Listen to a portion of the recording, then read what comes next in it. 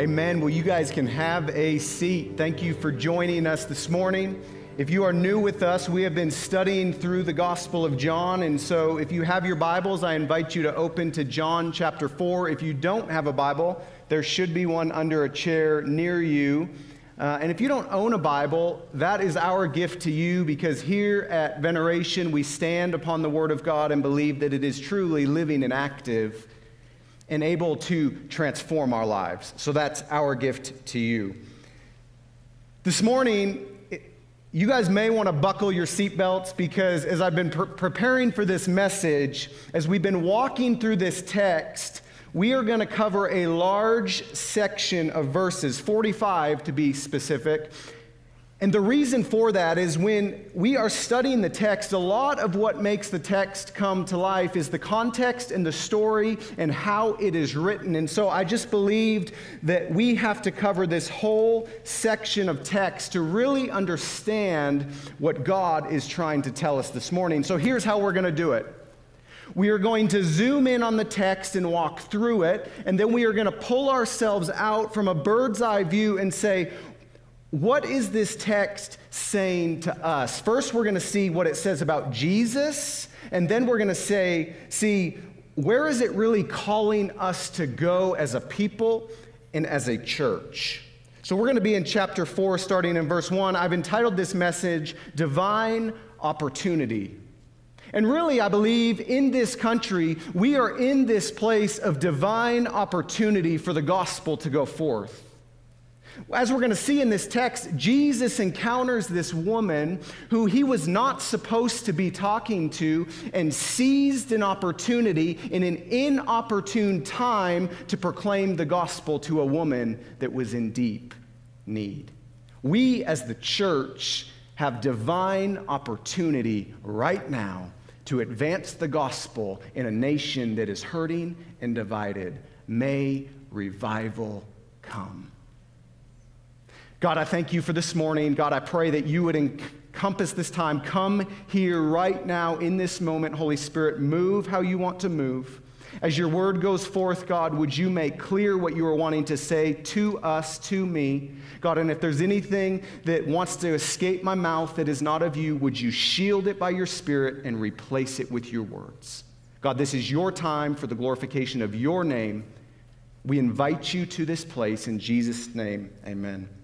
So without further ado, chapter 4, verse 1 says, Now when Jesus learned that the Pharisees had heard that Jesus was making and baptizing more disciples than John, although Jesus himself did not baptize, but only his disciples, he left Judea and departed again for Galilee. And then verse 4 says, And he had to pass through Samaria.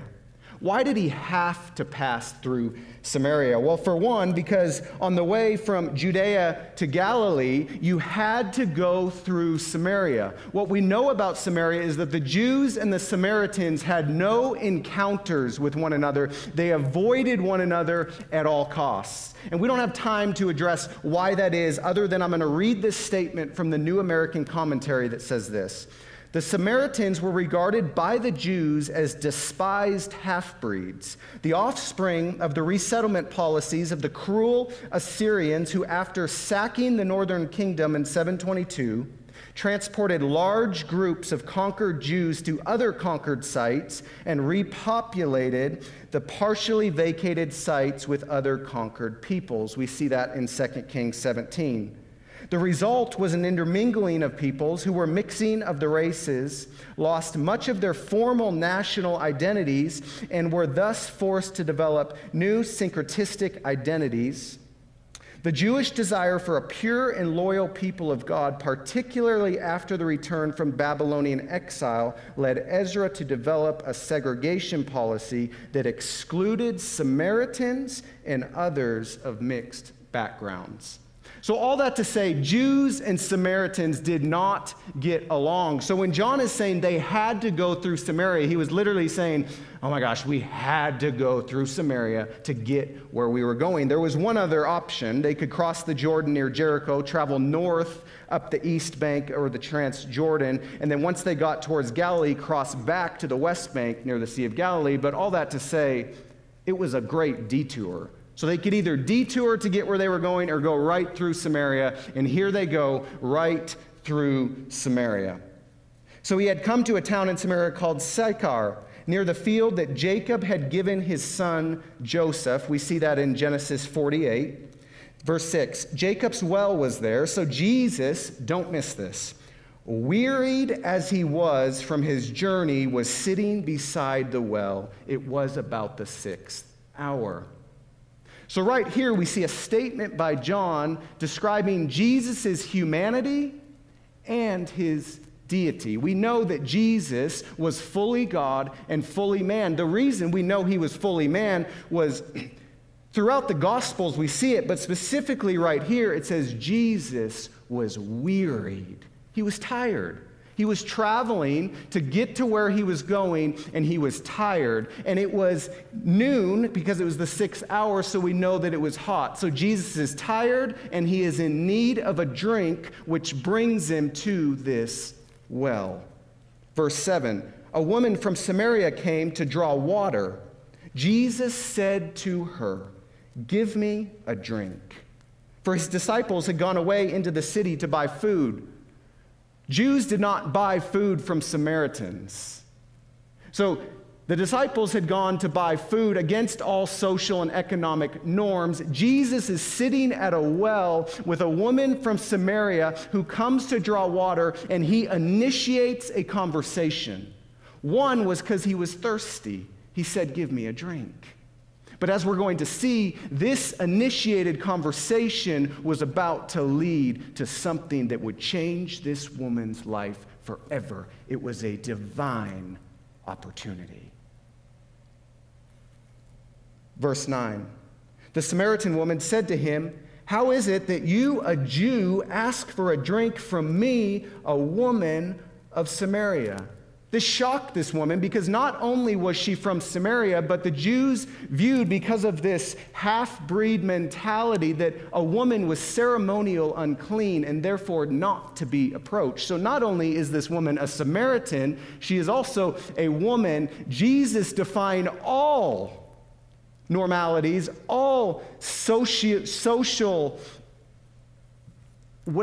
the social norm. He defies it, and he approaches her with a loving heart, asks her for a drink, and she's about to be changed forever. For Jews had no dealings with Samaritans. Verse 10, Jesus answered her, "If you knew the gift of God and who it is that is saying to you, 'Give me a drink,' you would have asked him, and he would have given you living water." If you're in here this morning, hear this. If you will ask, Jesus will give. That's what he says. He says to this woman, if you would have just asked me for this living water, I would have given it to you. If you're in here this morning and you need something, if you need God to show himself to you, ask. If we will ask, Jesus gives. He is the giver of the greatest gift, salvation, and it's available to anyone who will call upon his name and ask. Verse 11, the woman said to him, "Sir, you have nothing to draw water with. The well is deep. Where do you get that living water? Are you greater than our father Jacob? He gave us the well and drank from it himself, as did his sons and livestock." Jesus said to her, "Everyone who drinks of this water will be thirsty again, but whoever drinks of the water that I will give him will never be thirsty again. The water that I will give will become a spring of water welling up to eternal life." The woman said to him, "Sir, give me this water so that I will not be thirsty again." See, Jesus is speaking of something eternal. This woman is still thinking it's something temporal that will fulfill her, that will quench this thirst. But Jesus is saying, I have something so much greater to offer you. I have living water. I have eternal life to anyone who will ask and call upon my name. Jesus said to her, "Go call your husband and come here." Verse 17, the woman answered him, I have no husband. Jesus said to her, you are right in saying I have no husband, for you have had 5 husbands, and the one you now have is not your husband. And then he says this, what you have said is true. Notice how Jesus does not degrade her for her 5 husbands. He does not even condemn her. He literally just says, what you have said is true. The power in this statement is that Jesus is saying, I know your past, and I am still offering you eternal life. I am still offering you what only I can give. I am offering you living water that will quench the deepest thirst of your soul. Despite your sin, despite where you have been, Jesus did not condemn her. He offered her what was free. And if you're in this place this morning and you think, man, Luke, I have messed up. You don't know my past. You don't know where I have been. You don't know the things that I struggle with. I will say this, you're right, I don't. But I know a God that is so willing to forgive that and so willing to set you free if you will just ask. And not just ask, but turn from the very sin that you are entrenched in so that he can set it free and wipe it clean. Now, don't miss this, because what Jesus does here is amazing. He confronts her sin by just saying, that which you have said is true. It is true that you have had 5 husbands. The woman immediately tries to change the conversation away from her sin to this new statement that she says in verse 19. The woman said to him, Sir, I perceived that you are a prophet.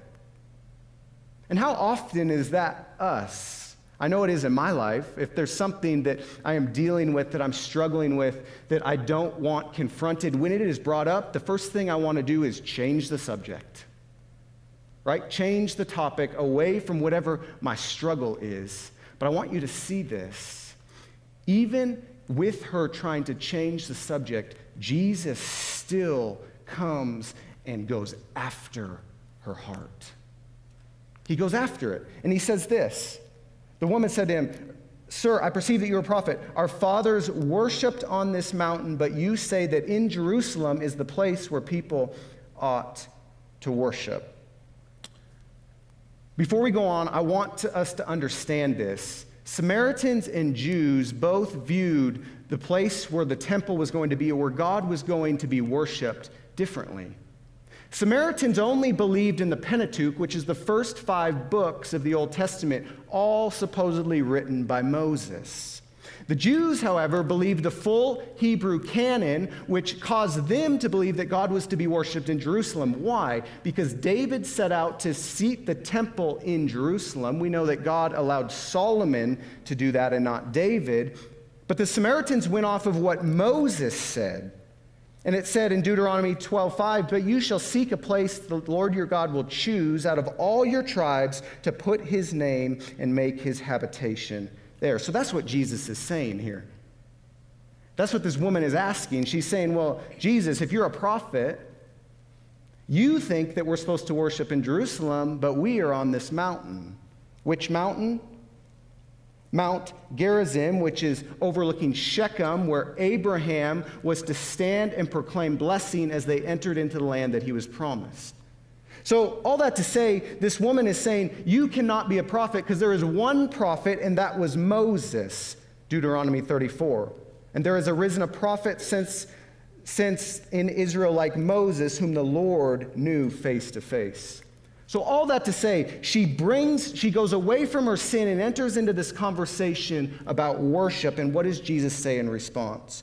Woman, believe me, the hour is coming when neither on this mountain nor in Jerusalem will you worship the Father.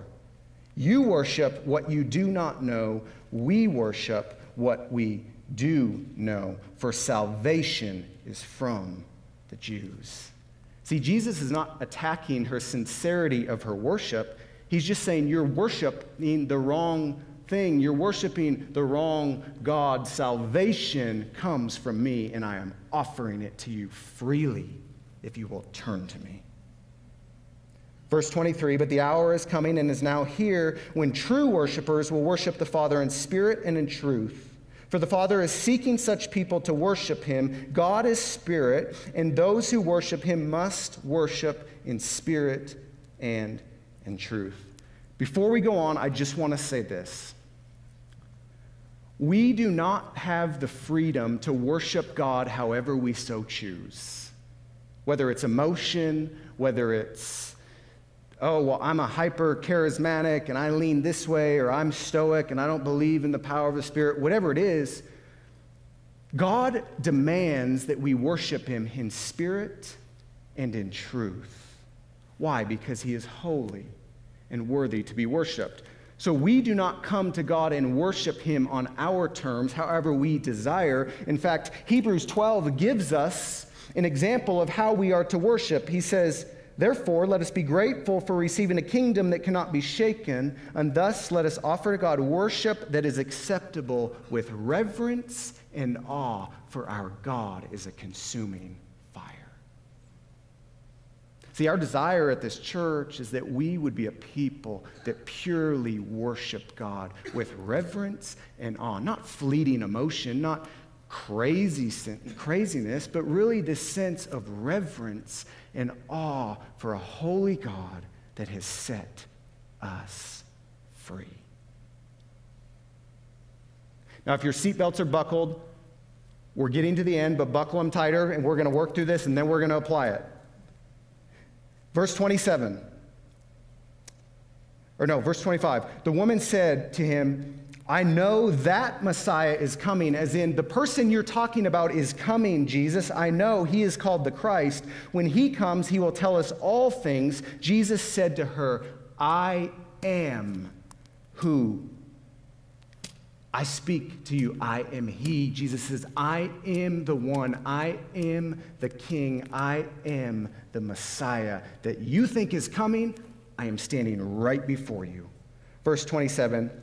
Just then his disciples came, and they marveled that he was talking with a woman, but no one said, what do you seek, or why are you talking with her? Can you imagine this awkward moment when the disciples come back from buying food and they see Jesus at a well talking not only to a Samaritan, but to a woman, and there's this awkwardness of like, man, did you see that? Did we say anything? Did we just let it go? We've all been in that place where we encounter some awkward moment and we really don't know how to address it. That's what's going on. The disciples are like, Jesus is talking to a Samaritan, and not only that, a woman. What do we do? Do we say something, or do we just let it go? Verse 29, come, see a man who told me all that I ever did. She said, can this be the Christ? So they went out of the town, and they were coming to him. Meanwhile, the disciples were urging him, saying, Rabbi, eat, verse 32. But he said to them, I have food to eat that you do not know about. So the disciples said to one another, has anyone brought him something to eat? And Jesus said to them, don't miss it, my food is to do the will of him who sent me to accomplish his work. Do you not say there are yet 4 months, then comes the harvest? Look, I tell you, lift up your eyes and see that the fields are white for harvest. Already the one who reaps is receiving wages and gathering fruit for eternal life, so that the sower and reaper may rejoice what? Together. For here the saying holds true. One sows and another reaps. I sent you to reap for which you did not labor. Others have labored, and you have entered into their labor. And as we wrap it up, verse 39, many Samaritans from the town, don't miss this, believed in him. Why? Because of the woman's testimony. He told me all that I ever did, she said, verse 40. So when the Samaritans came to him, they asked him to stay, which was also crazy because Samaritans do not ask Jews to stay. They just don't. But Jesus, knowing the condition of the heart, wanted to stay. Why? To set them free. Verse 41, and many more believed because of his word. They said to the woman, listen to this, it is no longer because of what you said that we believe, for we have heard for ourselves, and we know that this is indeed the Savior of the world. After the 2 days, he departed for Galilee, for Jesus himself had testified that a prophet has no honor in his hometown. So when he came to Galilee, the Galileans welcomed him, having seen all that he had done in Jerusalem at the feast, for they too had gone to the feast.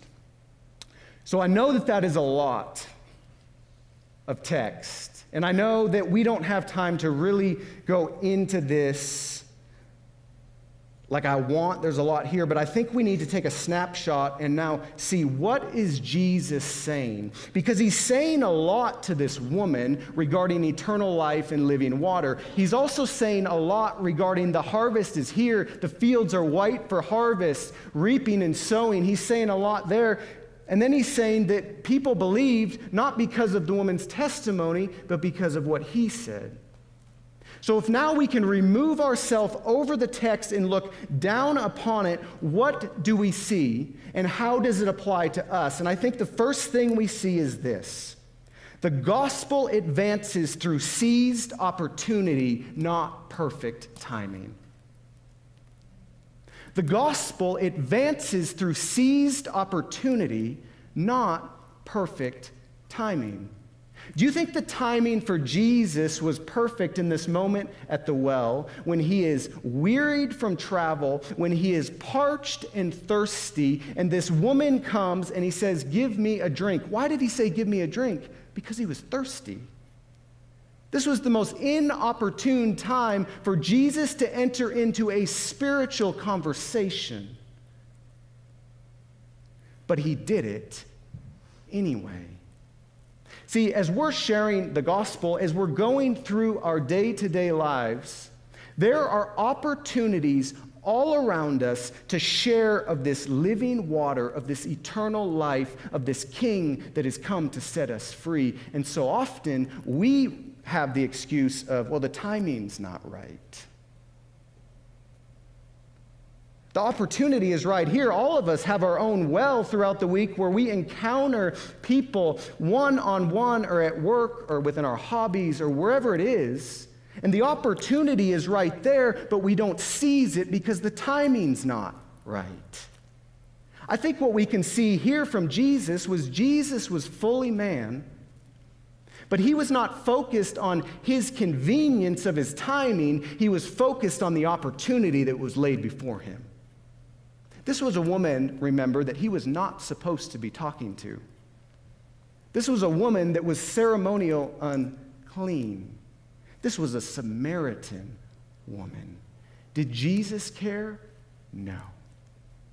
Did Jesus avoid her? No. He could have easily gone the alternative route around Samaria to get to Galilee, but he chose not to. They chose to go through Samaria. Why? For this moment.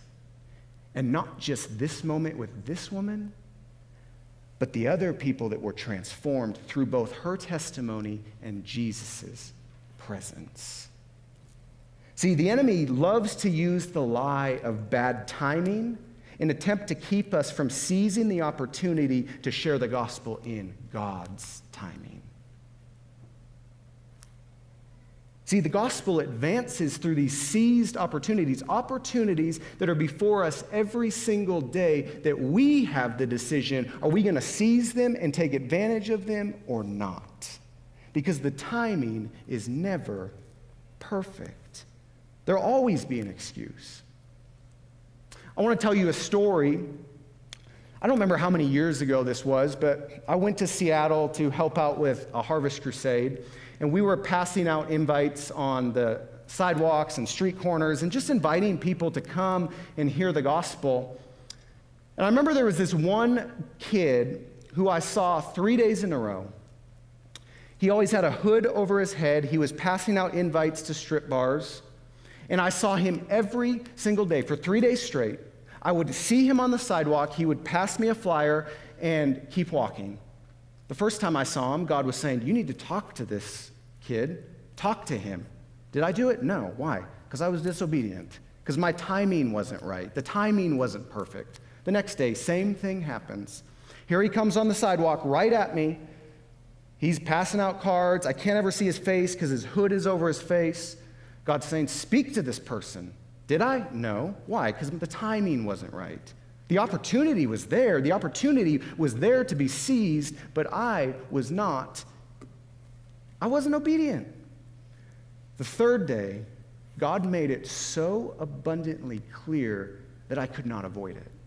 If you've ever been to Seattle, you know that you don't walk on the sidewalks without having no one else around, right? There's people everywhere. Chaos, people going to and fro everywhere. This moment, here comes this kid again right at me, and I see him coming at me. There is no one on the sidewalk but me and him. You know what my first thought was? I'm going to cross the street and go around this way. I'm going to go around Samaria because I don't want to encounter this person. I mean, he's not my type. I mean, he works at a strip bar, and who knows what's going to happen. But I was like, it's not God. We are having a conversation. So I keep walking. He goes to hand me a card, and I say, wait. I said, I'll take that card if you'll take this card, which was a harvest card. We started a conversation. Was the timing right? No, because I had a bunch of people saying, Luke, we got to go. We got to get to the event. Well, why was the event more important than this kid right here who needed the gospel? That was the very reason we were in Seattle, was for people like him. And I had all these people, oh, we got to go, we got to go, we got to get to the event. I was like, no. For an hour and a half, I talked to this kid on the sidewalk, heard his story, heard his struggle, cared for him beyond just wanting to convert him. Like, genuinely, who are you? See, an opportunity was there and it was seized. I took advantage of it, and you know what God did? He set him free. I'll never forget it. I said, today is the day that you could be saved. And he says, I want it, I need it. My grandpa has been praying for me for years. You know what happened? We prayed for that kid. He prayed to accept Christ. For the first time, his hood was removed. Never seen his face, hardly. He lit up like a Christmas tree, as if he had just been radically transformed. Why? Because he had. We walked to a trash can, and I'm not kidding you, he probably threw away 250 invites out of his pockets into the trash can of invites to this strip bar. And he said, I have never felt so free. Would that have happened if I would not have seized the opportunity that God had put right in front of me to preach the gospel and to care about this person? No. Was the timing great? No. But you know what? Timing doesn't matter to God. Obedience does. God used that moment to set this man free. That's what Jesus did at the well. He was thirsty and he was tired, and the timing was not right, but the opportunity was ready to be seized. If we could leave this place this morning understanding that there is opportunity all around us, of people who need this living water, of people who need eternal life, and if we would not use the excuse of timing, but we would actually say, God, this opportunity is here, I'm just going to enter it. And don't make it awkward. Like, why does the gospel, when we share the gospel, does it always come down, oh, that's awkward? Jesus said, give me a drink. What about start with, hey, what's your name? I'm Luke. How long you lived here? Can I pray for you for anything? Like, it doesn't have to be awkward. We make it awkward. But if we will enter into relationship and seize the opportunity before us, God will do incredible things. He is the one that saves, not me. See, the mission of God really has little to do with my convenience, but everything to do with my obedience.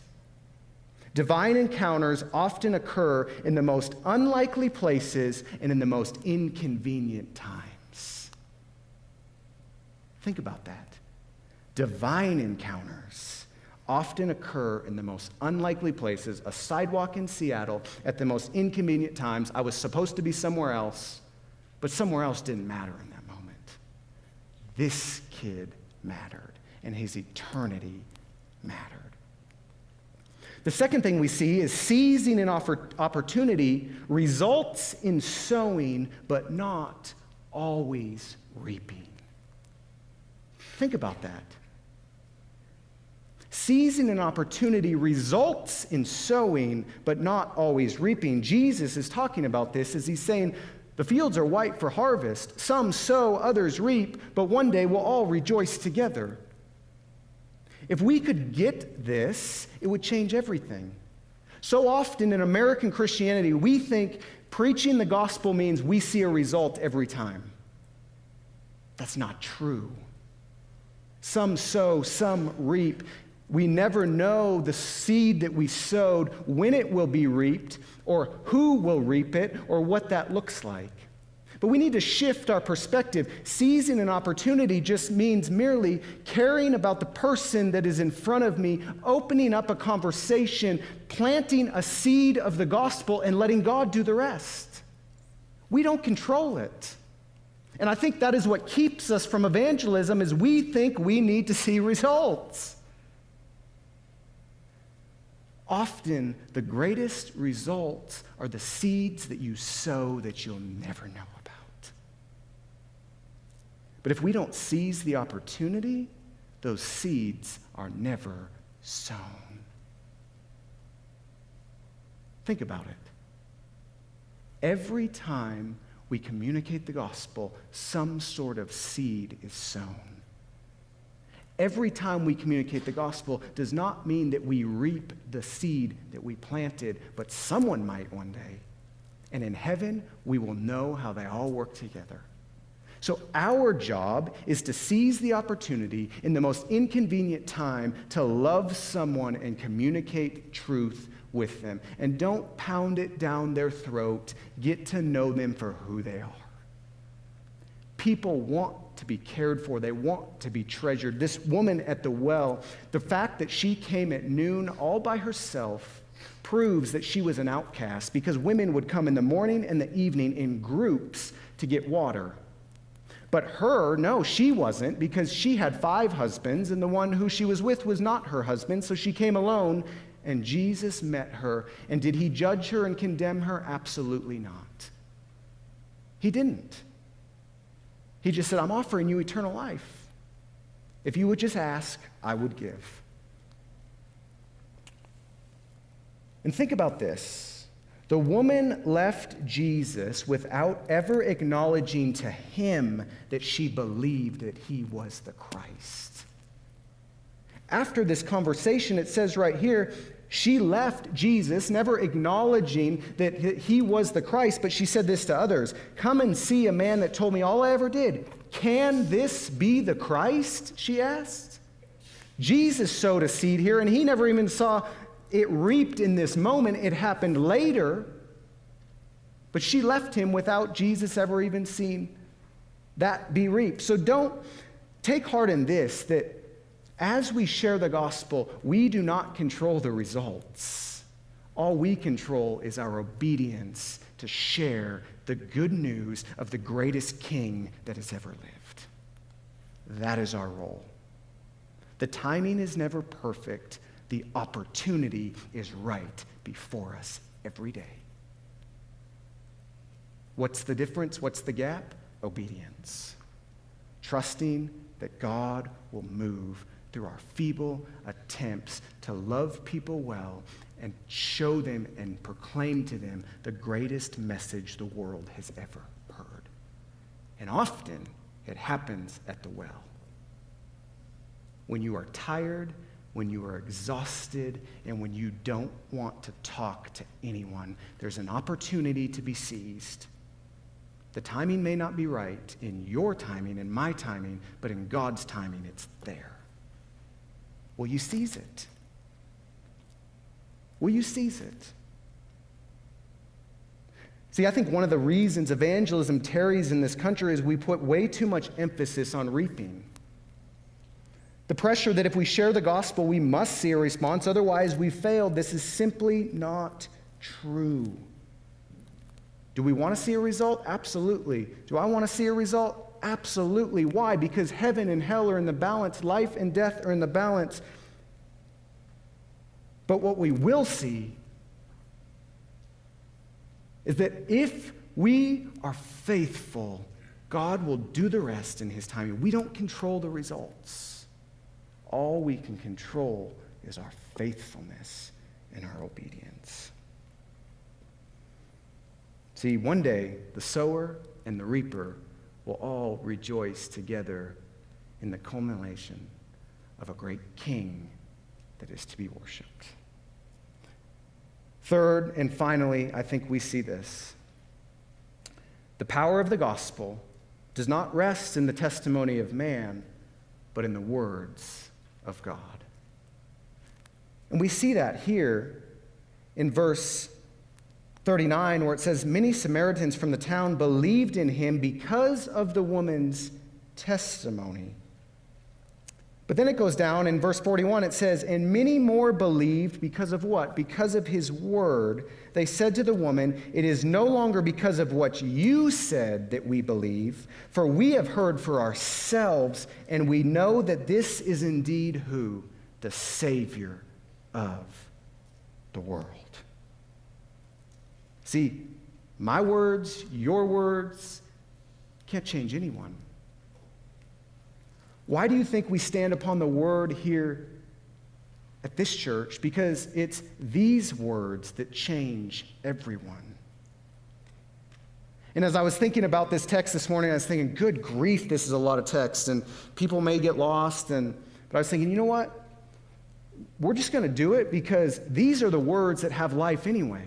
The very proclamation of the Word of God, the very reading of the Word of God is able and capable to take a heart of death and give it life, to take a heart of stone and give it flesh. It's the Word that does the work. It's God's Word that does the work, and we see that in this testimony, that when they heard for themselves, they then believed that Jesus was the Savior of the world. See, our testimony is to proclaim the one who will give living water and eternal life to whomever is thirsty and whomever will come. That's our testimony.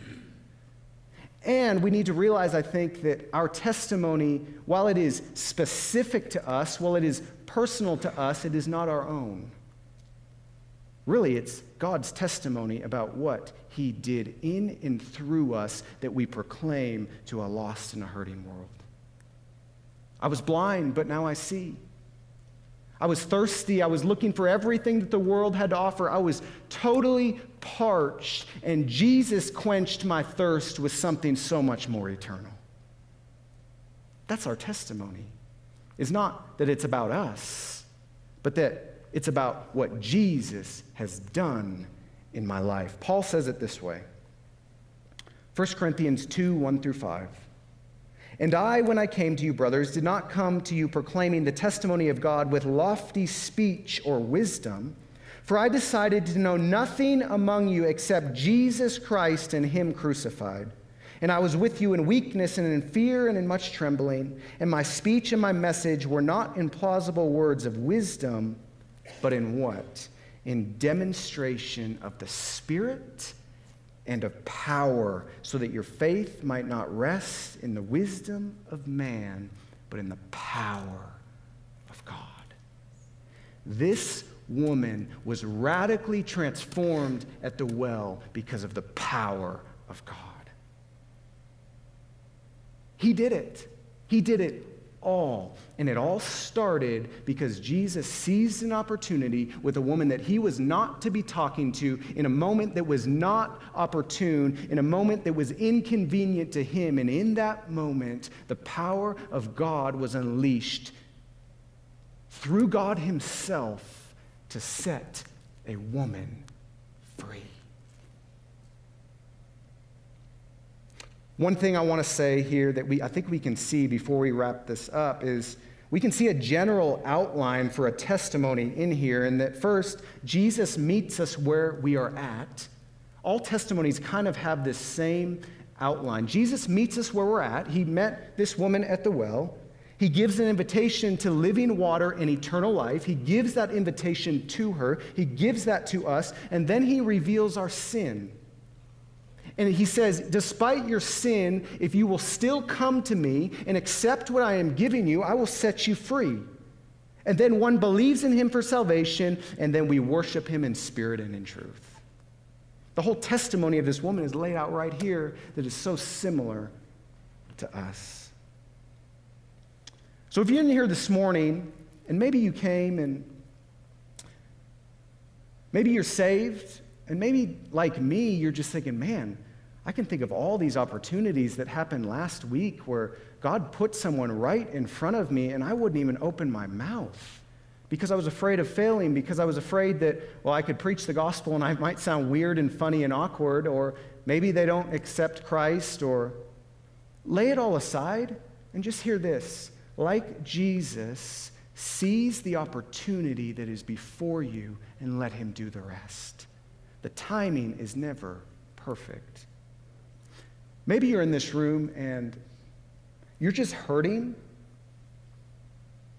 Maybe there's something going on in your life that you can't explain, you can't comprehend, you don't understand. And you're just thirsty for something that can quench the pain in your gut and in your soul. Jesus is saying, come to me, and I will give you living water. I will give you eternal life. I will give you freedom. I will give you peace. I will give you hope. I will give you everything that you cannot muster on your own. I will give you if you will ask. Think about how amazing that is. That we serve a God that is so good, that is so faithful, that if we will just come before him and ask, he will give. If we will just say, God, I need you. God, I'm thirsty. God, I'm starving for something that I cannot cultivate on my own. God, just give it to me. Give me yourself. And he answers that prayer, and he answers that cry.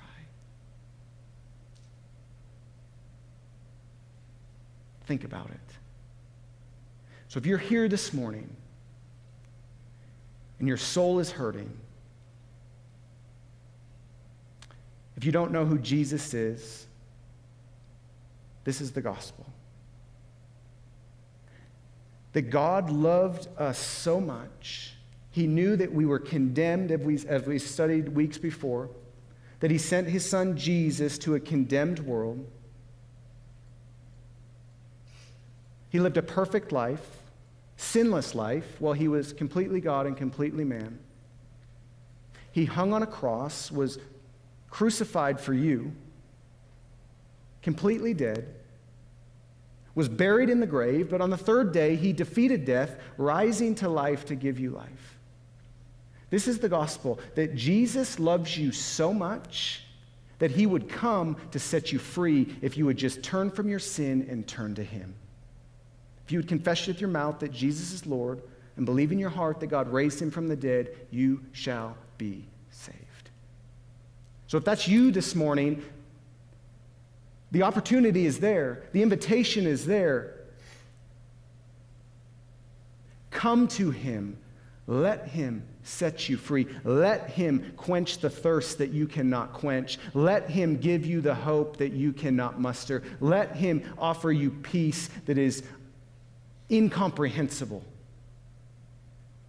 Jesus is saying, I am here. I am constant. Just ask, and I will give you eternal life. That's the beauty of the gospel. That God loves you so much that he made a way to redeem what is broken and set you free. So if the worship team wants to come up, I just want to say this. If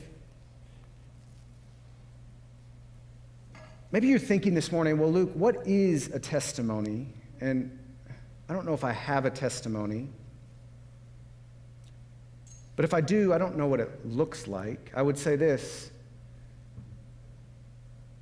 If you are not in Christ, you have no testimony that's been complete. You have a testimony, but it hasn't been complete. What completes a testimony is the finished work of Jesus.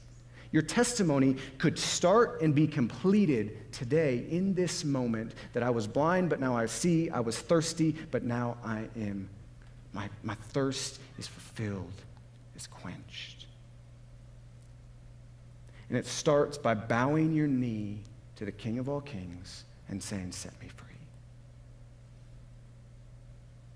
And if you're in this room this morning and you're like me, I have been deeply convicted this week that I have not seized opportunities that have been right before my very eyes.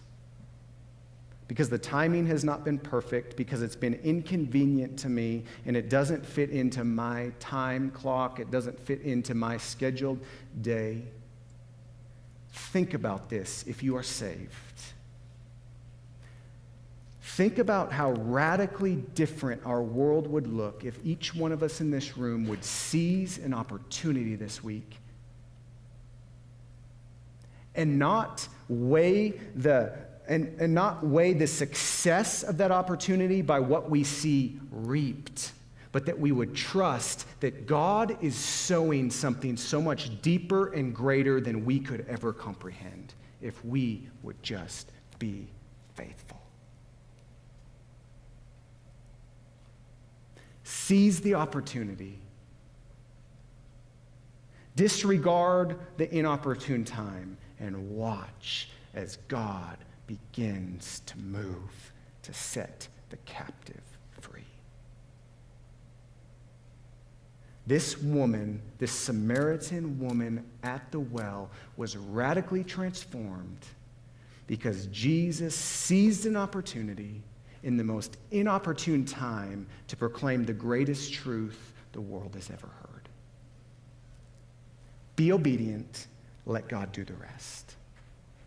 And watch as revival begins to burst forth. If we will do that, I believe God will begin to move in a way that ushers revival to this place. Why? Because he's looking for a people to move in and through that are committed to him first and are committed to the advancement of the gospel, looking for any opportunity to proclaim this great news of a mighty Savior. God, I thank you for this morning. God, I thank you that you are on the throne, that you are moving, and that you don't need us, but you choose to use us. So God, I pray this morning in this place that we would be a bunch of people that seize the opportunity before us with no other agenda other than to love the person that is there, to be interested in them, to foster a relationship, to get to know them so that you might begin to stir, so that you might open that door for a conversation about you. God, and I pray for anyone in this room that is hurting, that is thirsty. Maybe they walked in this room and they don't even know what they were thirsty for, but this morning you showed them, God, that what they are thirsty for is something greater than themselves. They're thirsty for Jesus. And that if they would just ask, you would give fully of yourself and you would set them free.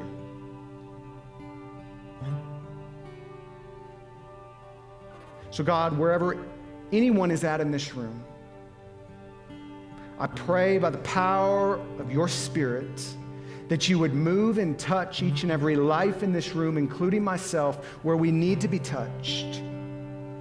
That you would show us that conviction is a good thing, that condemnation is from the enemy, but conviction is from the Spirit. And they are drastically different. You did not come to condemn the world, but to save the world. So God, do a deep work in this place this morning. Set us free. Would you enable us? Would you equip us to go out and be the hands and feet of Jesus to a world that is hurting, to a world that is lost, to a people that are thirsty for something that is greater than themselves, and they don't even know what it is. But they are thirsty for Jesus. They are thirsty for the one who can set them free. They are thirsty for the one who offers hope in a hopeless world. God, move this morning. Do what only you can do for the sake of your name and not ours. Set the captives free. Mobilize the church. And God, I'm praying and I'm pleading that you would bring revival upon this great valley. That we would be a bunch of sold out people that seize the opportunity regardless of the timing so that you might move in a mighty way. We love you, God. This is all about you. It's all for you. And it's in the mighty risen name of Jesus that we pray, the only one who can change and transform. Amen.